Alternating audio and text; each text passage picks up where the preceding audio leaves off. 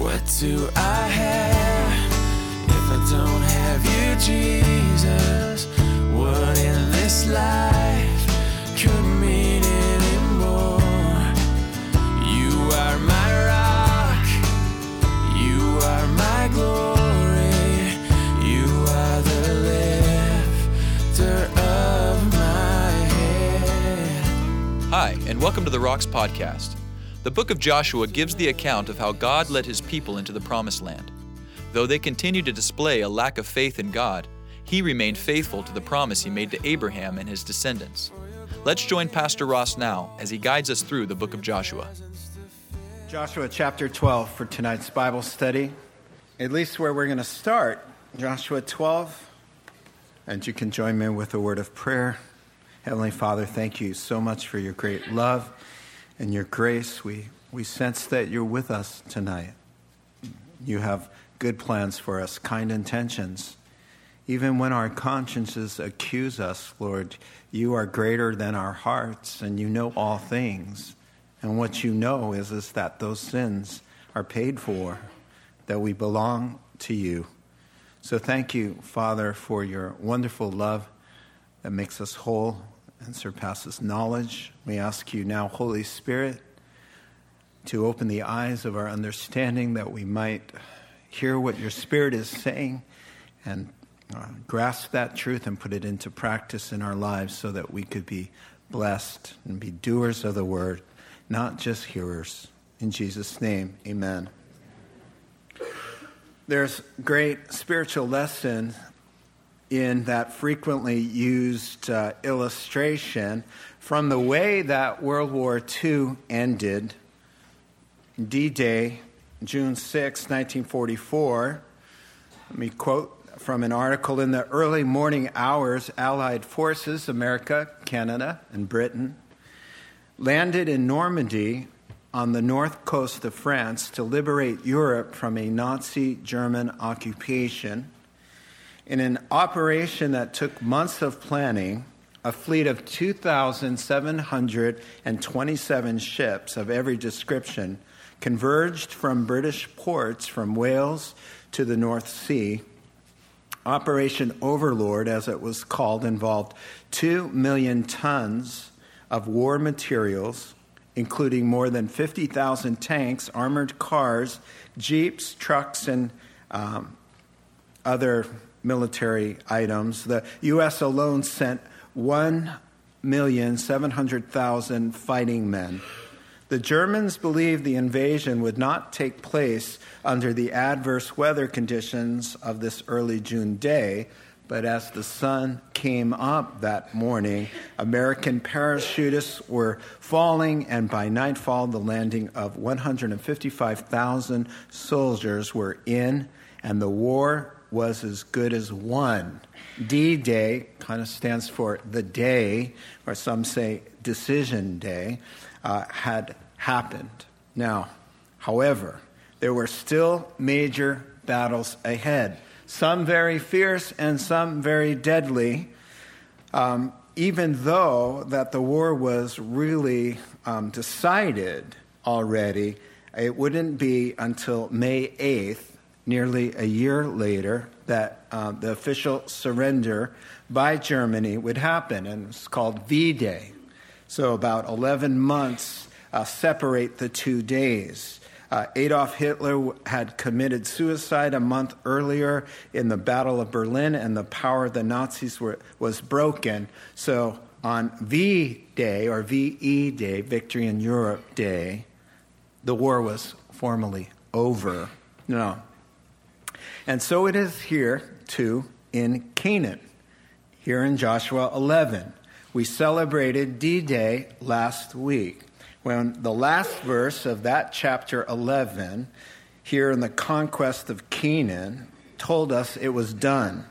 Verse 23 that we looked at last week, Joshua took the entire land, just as the Lord had directed Moses, and he gave it as an inheritance to Israel according to their tribal divisions. And so it was all done. D as in done, D as in day, D as in not yet. D is in already, but not quite yet. The war is over, but there will be battles to fight, and not every part of the land had been taken.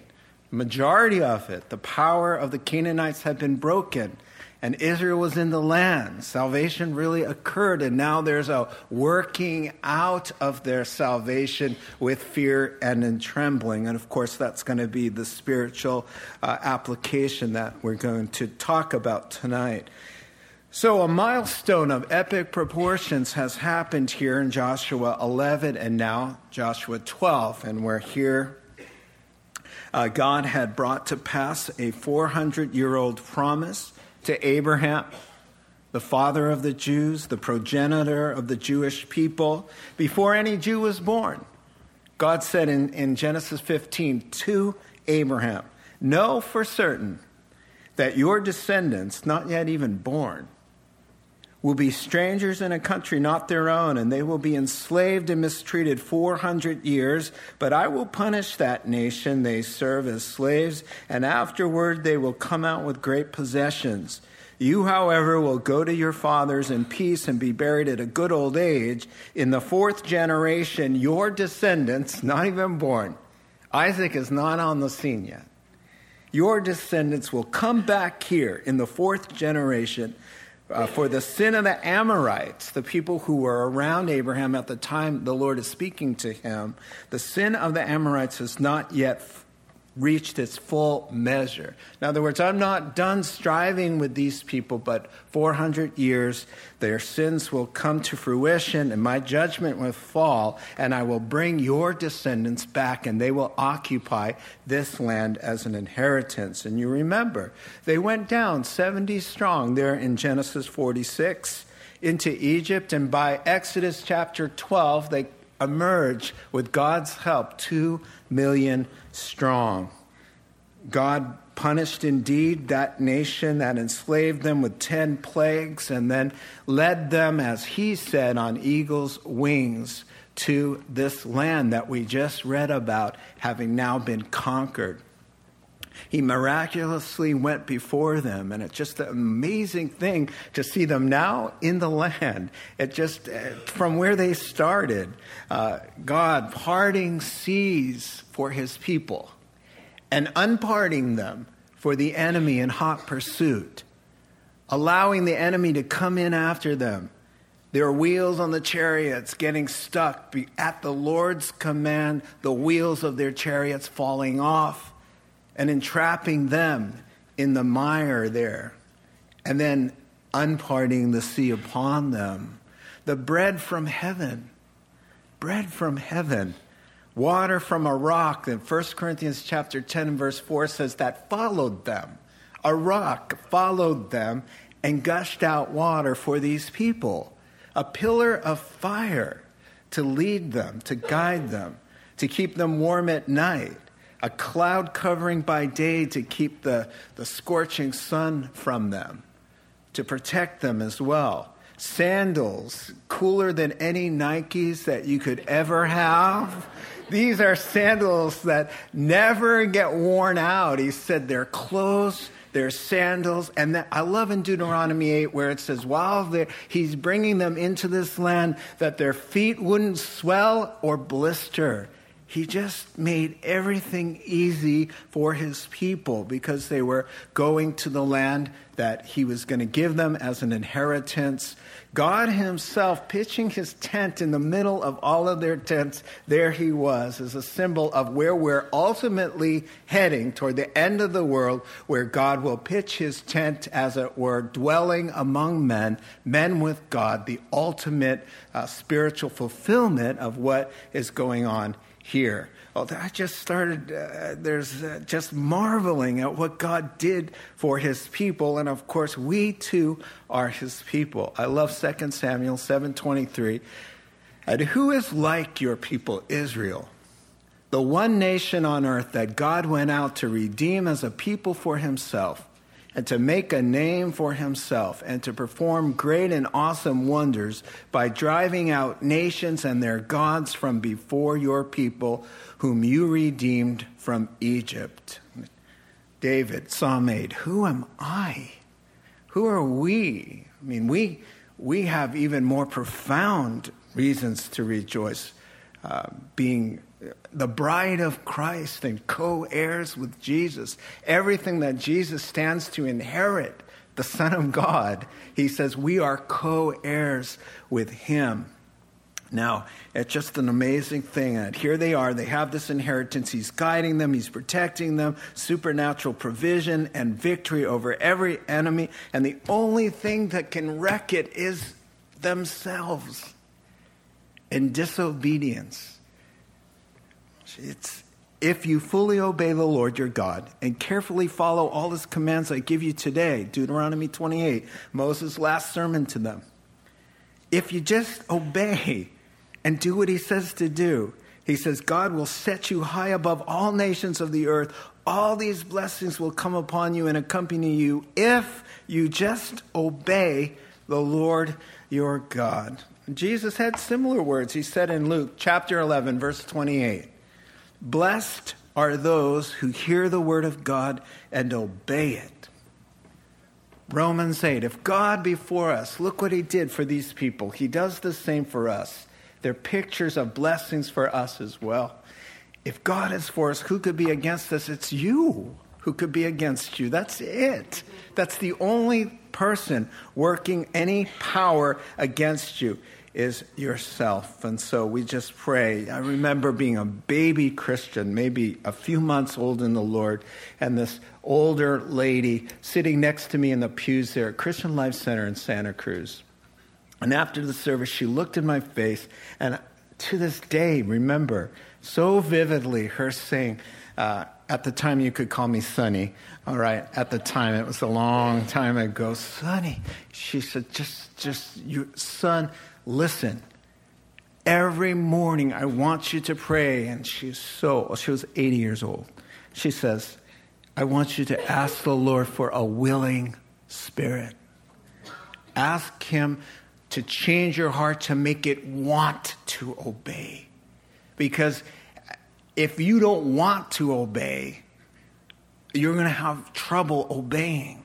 But God can heal your heart and change your mind and give you a willing spirit that wants to do the right thing rather than the wrong thing. So that's the only thing that stands in the way is your heart and your desires.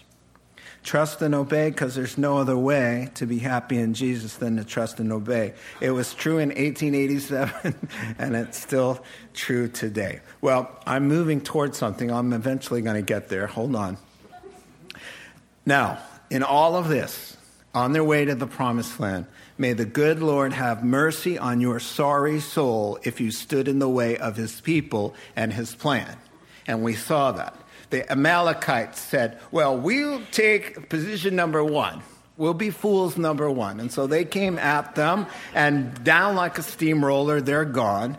And then the powerful Amorites in the hill country, they said, maybe it was they just got lucky, and so we'll try. Then they go down, and all the kings with them, the Jordan parts.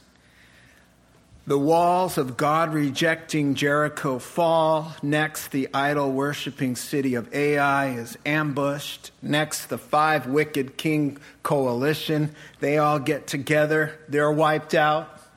The 5 kings hiding. Yeshua calls the 5 kings out.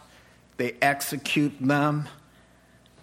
And then finally, last week, bringing us up to our context, finally, this massive demonically inspired group effort to destroy Israel from the southern and northern territories. They all unite, and what we saw last week, done. Bible says every knee shall bow, every tongue confess that Jesus Christ is Lord, supreme authority. To the praise and honor and glory to God the Father.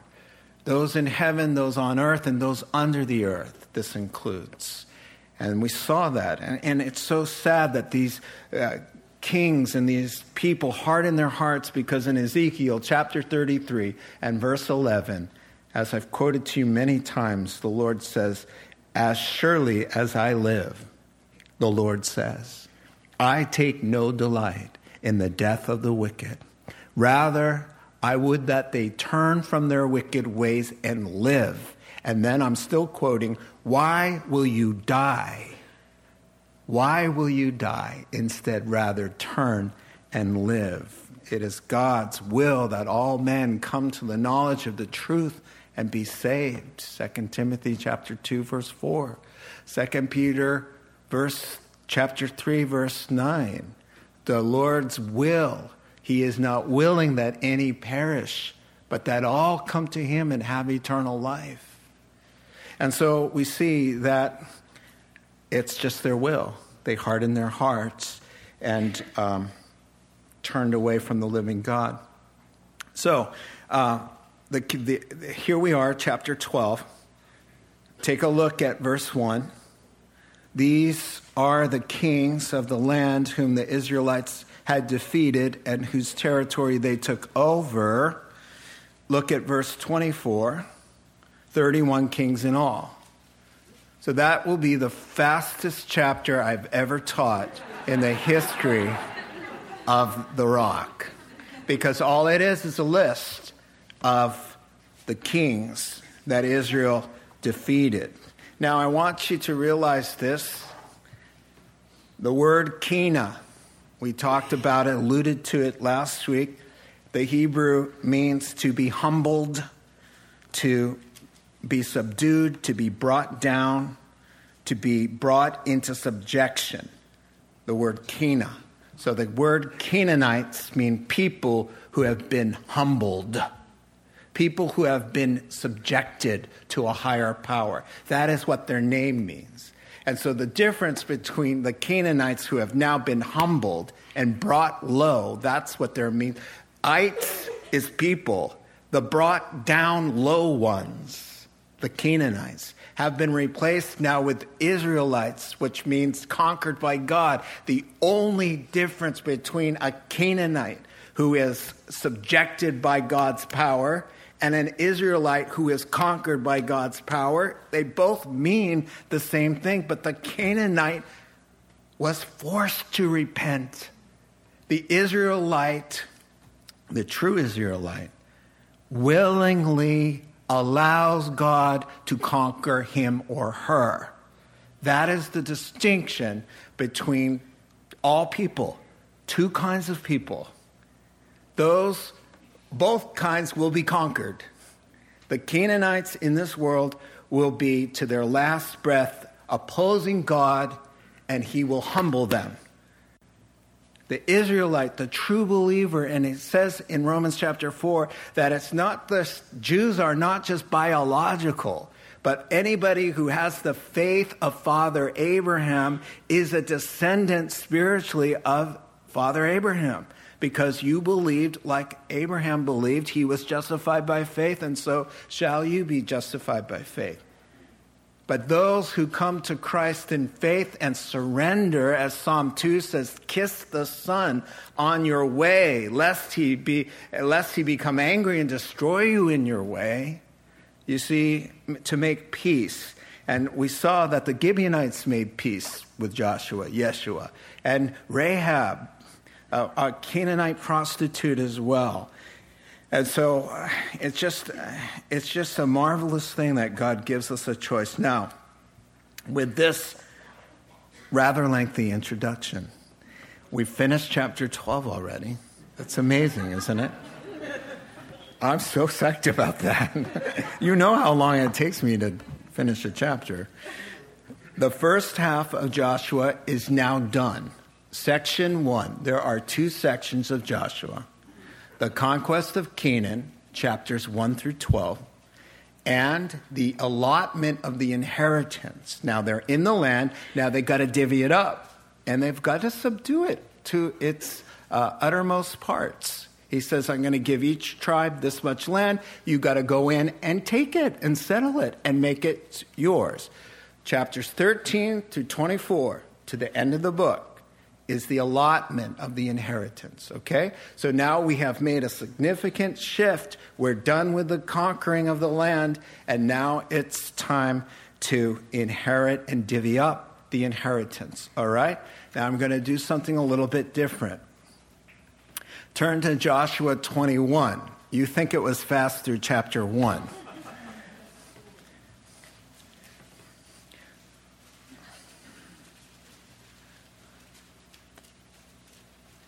Put your finger in Joshua 21 because it's the close of this section that we have now entered.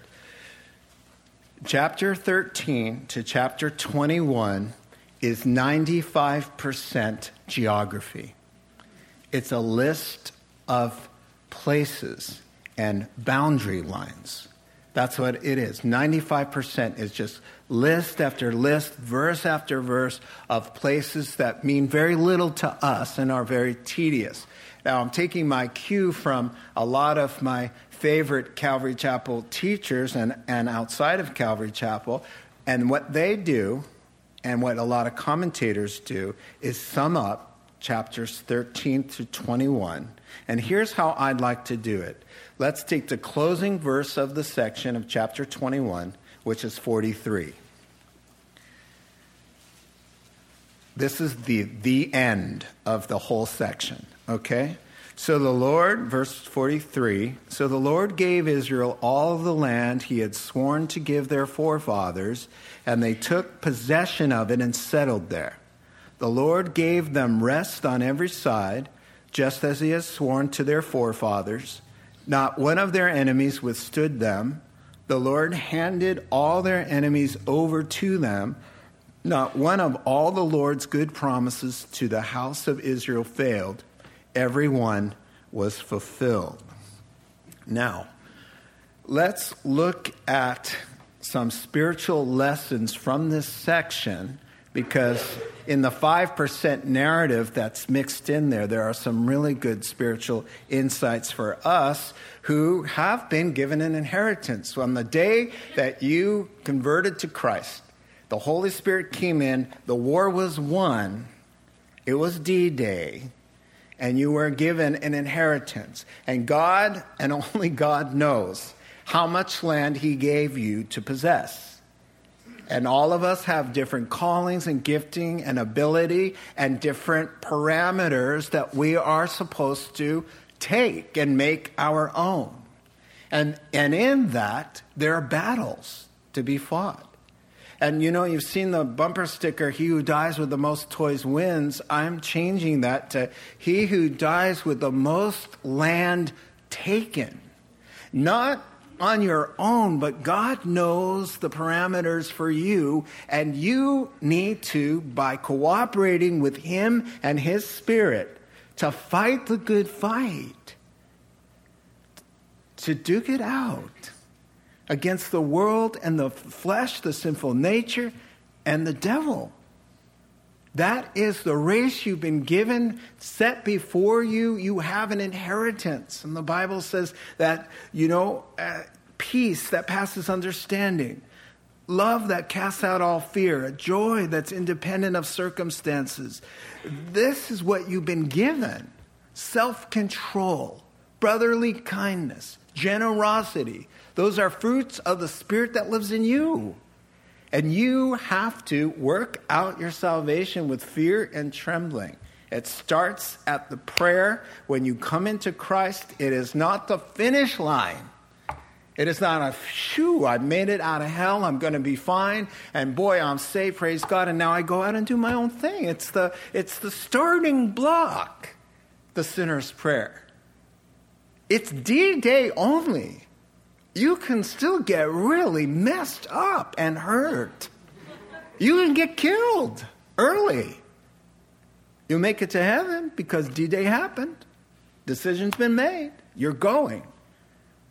But millions of Christians will get there and have fallen short of taking the land and fighting and being diligent and zealous. And that's what this is all about. There are three things. Let's just talk about them really quickly. I'm already running low on time. The first one is verse 43, the Lord gave them land. The second one is the Lord gave them rest, verse 44, and verse 45, and the Lord keeps his promises. So he gave them land, he gave them rest, and he keeps his promises. Let's look at this that way. So if you don't mind, go ahead and flip back to chapter 13.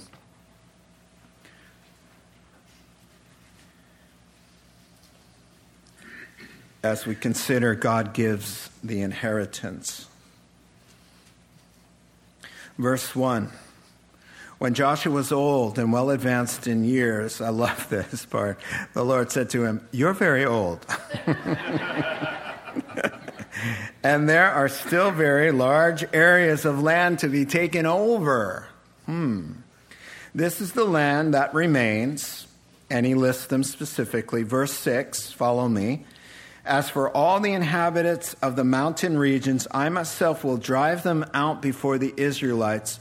Be sure to allocate this land to Israel for an inheritance as I have instructed you, and divide it as an inheritance among the 9 tribes and a half of the tribe of Manasseh." So we see that it's D-Day, but I love that. Do you see that? And he says, look, conquest is done, but listen, there's still a lot of land to take.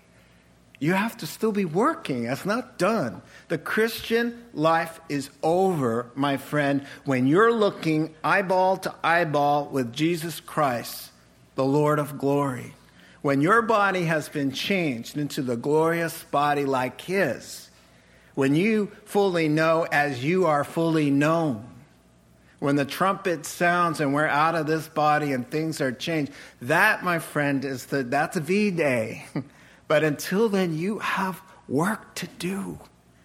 You've been given a stewardship that you will stand before God. And he'll say, let's talk about how you did. Not about how you earned your salvation, because that was a gift. It was an inheritance. But how did you do with possessing what I gave to you? How did you steward that? And we're going to talk about that. Remember, the New Testament equivalent of the book of Joshua is Ephesians, our spiritual inheritance in Christ. And it doesn't surprise me that in chapter 6 it closes with the greatest call to arms in the New Testament. Finally, be strong in the Lord and in his mighty power. Put on the full armor of God so that you could take your stand.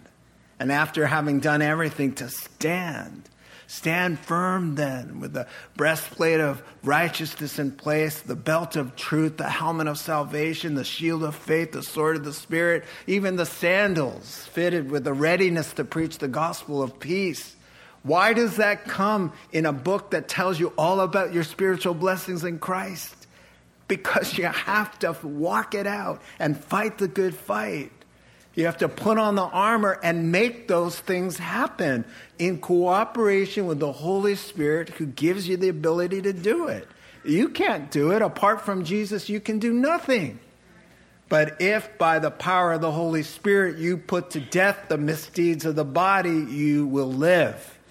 That's the way we learn to cooperate with the power of the Holy Spirit, to make what God has given me, not to claim some greedy thing that I want. That's not what we should be claiming. We should be claiming our inheritance, to be able to deny myself and pick up the cross and follow him. Why aren't these faith teachers claiming that one? That is the most important principle to make us able to enjoy our inheritance. Get self out of the way. Pick up your cross. Die to things that are inconsistent with God's will for your life. And stay close to him and follow him. I claim that, Lord. I claim that peace peace that passes understanding. I claim that perfect love that casts out all fear. I claim the ability to forgive you when I don't want to forgive you. He says, forgive others as you have been forgiven in the Lord. Help me to cover over a multitude of sins with love, and help me to consider others more important than myself. These are all spiritual details, just like chapters 13 to 21. Detail. We're just like bored because those names don't mean anything, but there are a lot of detail there, just like the New Testament and the Old Testament. For us, telling us how to get our inheritance. Don't trust in your own self. Lean not on your own understanding. In all your ways acknowledge him, and he will make your path straight. Love your enemies. Do good to those who persecute you. There's 1,000 details given to us and how we can inherit our blessings. 55 commands in James alone. Detail, detail, detail, detail. If someone strikes you here and insults you here, turn around. Don't make a big deal about it. If someone wants to make you go a mile, go 2. There's so many details that are so important for us to see because it's not over. There's a lot going on. He says for us to avoid sexual immorality, to keep control of our thoughts, whatever things are true and good and right and noble and just and pure and worthy of praise, let your mind think on these things, and the God of peace will be with you. Philippians chapter 4, verse 8. These are all details given to us, just like 13 to 21. Here are the details. Here's what you have to do to make this land that I just gave you for free, that you could never have gotten on your own. But this is the way to walk it out and enjoy what I've given you. All of those details are what all the little verses that have just been coming to my head that we have to keep in mind. D-Day, Christ's death, burial, resurrection, and ascension.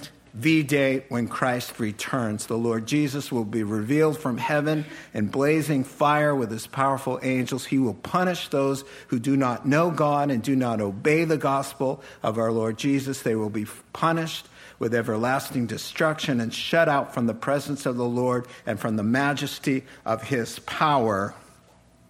V-Day, victory. No more death, no more crying, no more mourning, no more pain. For the former things have passed away, done. D-Day has given way to V-E Day, and Christ is reigning on the throne. I like what he tells Joshua. He says, you're old, but there's still work to do. We never retire. I'm in the greatest job position possible for aging, because you just can keep hanging on as long as you possibly can. And the more you grow old in the Lord, the more you have something to say, or you should anyway. No Christian really retires. He's saying, Josh, you're old, but there's a ton left to do. Let's get busy and get doing it. And so it's so exciting to see that even Joshua, he's just saying, listen, it's not over. You still got habits. You're still lazy. You're still prone to wander. Let's work on these things. Even though I've known the Lord 30 years, I fought today. You must be fighting every day or you will lose ground. It's D-Day. It's time to work hard with the help of the Holy Spirit. Secondly, so that is what's going on in the spiritual application for all of that detail. The second thing in our summary verse is that they got rest on every side. Verse 44 of chapter 21 said, now, the most attractive benefit besides the love of God for me is the peace that fills our hearts. In Hebrew, the shalom peace. It's a peace the world cannot give. It's a feeling of wholeness or wellness, that everything's okay. And he says that peace is for you alone. It's your inheritance. Psalm 29:11, the Lord blesses his people with peace. If you are not belonging to the Lord, you do not get that shalom peace. You can have that fake peace, but you'll never get the peace that comes from heaven. Isaiah 57 says, speak peace to those far and near, says the Lord. I will heal my people, but the wicked are like the tossing of the sea, which cannot rest, whose waves cast up mire and mud. There is no peace, says my God, for the wicked. It's our legacy. It's your inheritance to have peace. He says, peace I give to you. My peace I give to you. Not as the world gives do I give to you. Let not your heart be troubled, neither let it be afraid. It's my peace from heaven Jesus gives. And I know the world says on their bumper sticker, and I say this a lot, Lord, bless us all. You cannot tell God who to bless with peace. And he's only going to bless. I love what the angels sing. Glory to God in the highest, and on earth peace to men on whom his favor rests. They always leave off the last clause. Peace on earth to men upon whom his favor rests. That's grace. Those are his children who receive Christ. His favor does not rest on unbelievers, though he is kind to the righteous and the unrighteous as well. And his sun goes up and his rains come down on their fields of the kind and the ungrateful alike. But what hangs over the head of an unbeliever is not peace. It's the wrath of God. And that ought to motivate us to do a little sharing of our faith. He who has the Son has life. He who does not have the Son shall not see life, and the wrath of God abides on him. John chapter 3, verse 36. Now, you may be thinking, I wonder how he knows so many Bible scriptures. Or, I hope somebody was thinking, I wish I could do that. And I want to exhort you. The reason you can't do it is because you're not spending time in the Bible. That's the only reason.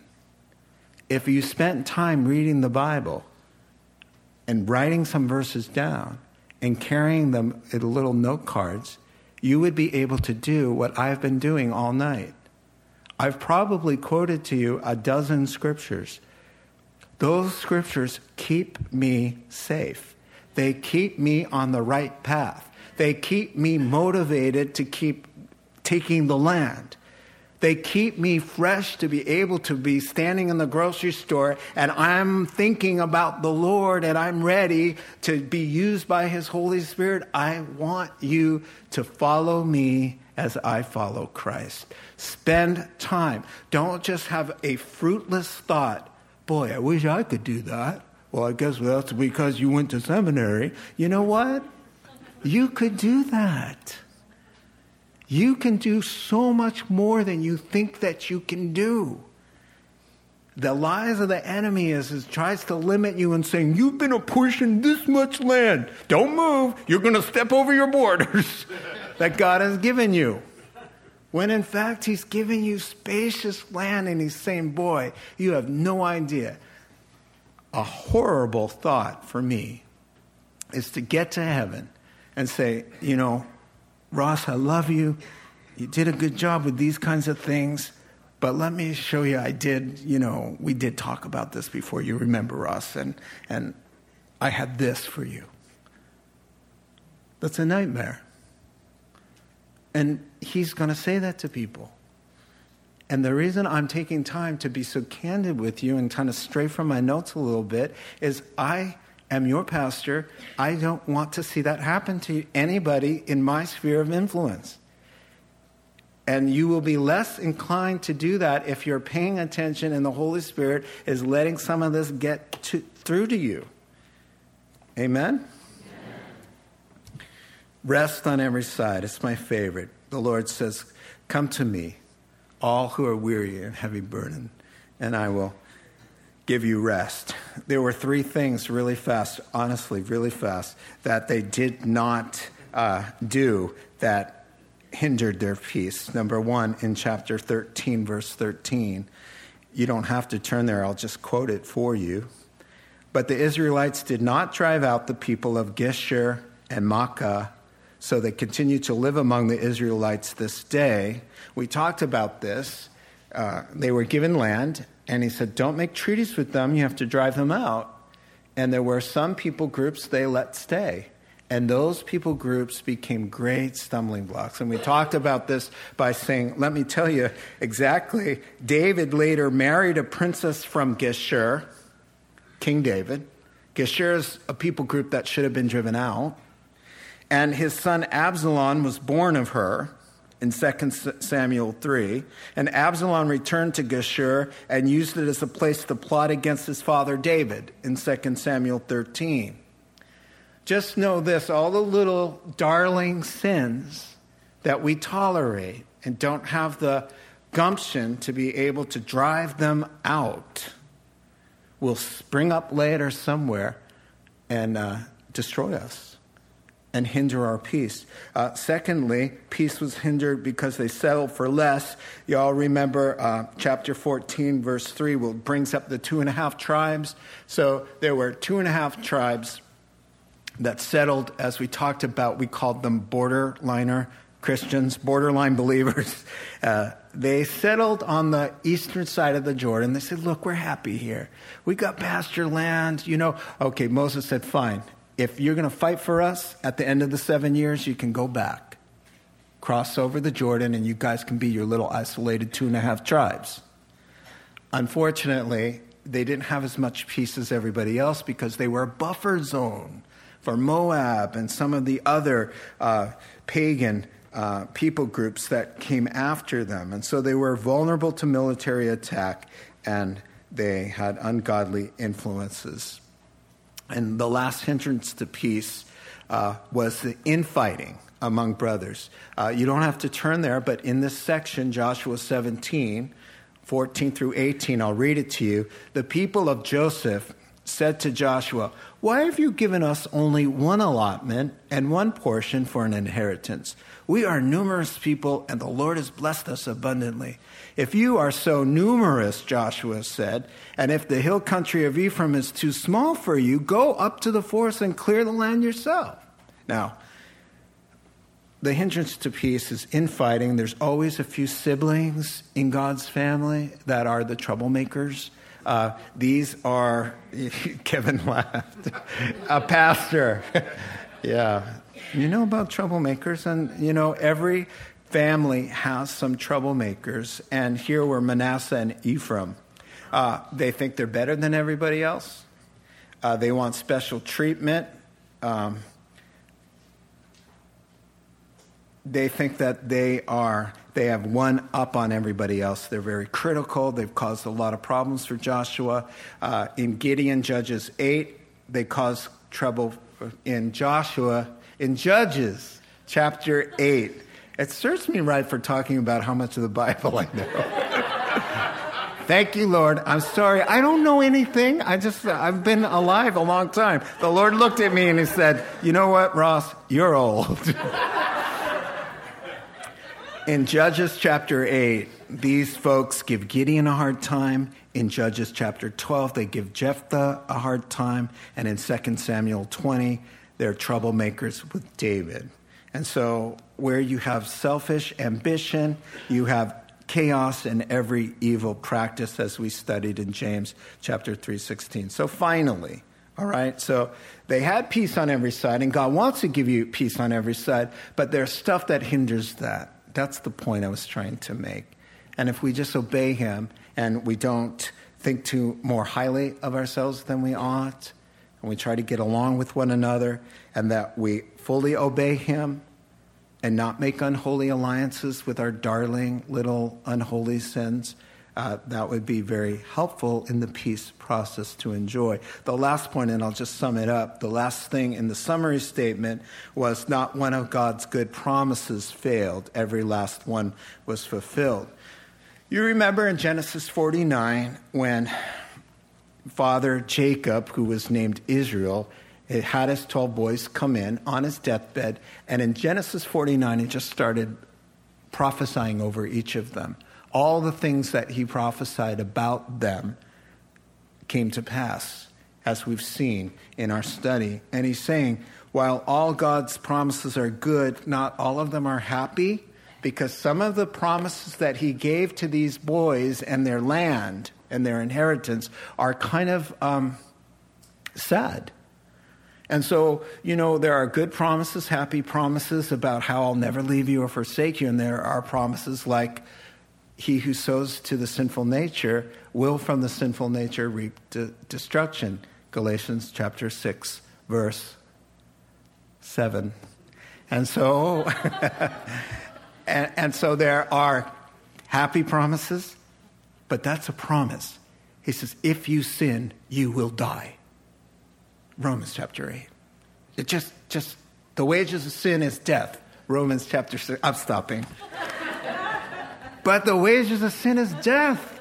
Period. It's a promise. It's not one we like to have in our promise box, but it's a promise nonetheless.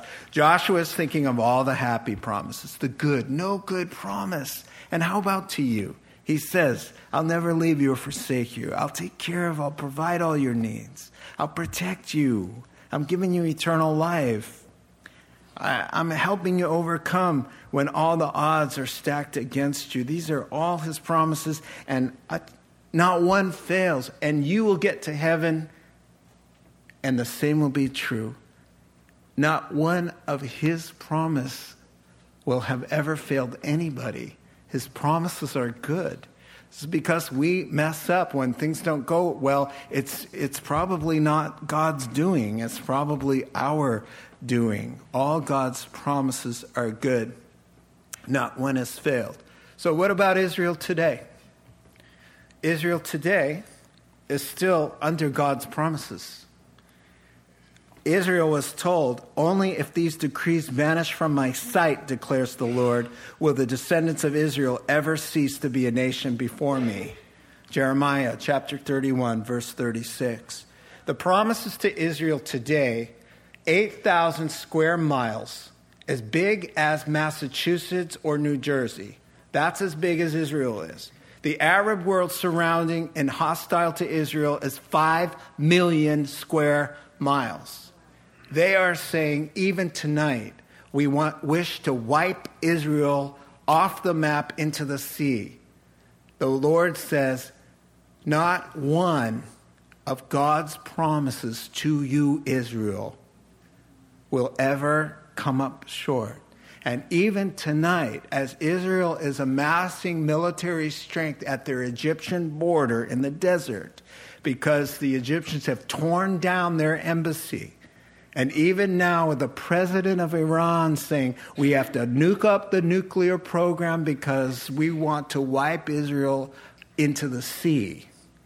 Not one of God's good promises to his people will fail. Paul says in Romans chapter 9, I want you to know that their partial hardening has come upon Israel so that the gospel could go to the world. He put them on a timeout. He's not dealing with them right now. And as the gospel goes, they're enemies to the gospel because they reject Jesus Christ. But, Romans chapter 9, they are loved by God for the sake of the patriarchs. For these guys that we're talking about, Abraham, Isaac, and Jacob, and Moses, and all of the 12, he promised to them that he would keep them and that they would be exalted among all the nations when that day that God comes back. Romans 9, verse 4 says, Israel has privileges. There's the adoption, there's the glory, there's the covenants, there's the giving of the law. And he says, theirs is the promises. Not one promise will fail. And so God will change their hearts when the church is taken out of the way. The great tribulation will start. An antichrist will rise and make a covenant and solve the Middle East problems and make a covenant with Israel. And in the middle of all that, he's going to sell Israel down the river, and all hell breaks loose. And Romans chapter 11 says, and then all Israel shall be saved. And in the great tribulation, they have revival, and they are a light to the world, and they become a Christ-honoring Christian nation before his great and glorious return. And when Christ returns, they are saved. They are his people. And so you sitting there thinking, must be nice to be chosen, to be an Israelite.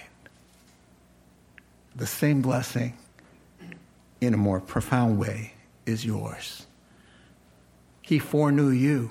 It's the same word as he foreknew them in Christ. You have all of the same blessings and more. You will have more than they because you will reign and rule with Christ. They will not be the bride of Christ. They will have their blessings. But we join to Jesus Christ as his bride. Rule and reign forever and ever with him. All his promises to you tonight are good. Test them. Obey him. Walk with him. Let him prove this. Let him help you take your land so that when you die and you see him or he comes back to meet us, you have no regrets. If you've lost a lot of ground, that's okay. You have tonight. And God can do miraculous things when a heart just changes and says, okay, I'm done playing games. I want more. And he'll give you more. Let's pray. Father God, thank you for your love. Thank you for your goodness. And thank you, God, that you're the God of second chances. And who has taken all the land? None of us. We've all fallen short. We all have lots left, large areas of land to take, as you said there to Israel and to Joshua. Help us to get a vision, to just buckle down and let your Holy Spirit do a work in our hearts. In Jesus' name, amen. You've been listening to the Rocks Podcast. Our regular services are held on Sunday mornings at 8:30 and 10:30 a.m. in Santa Rosa, California. If you'd like to learn more, please visit our website at cctherock.org.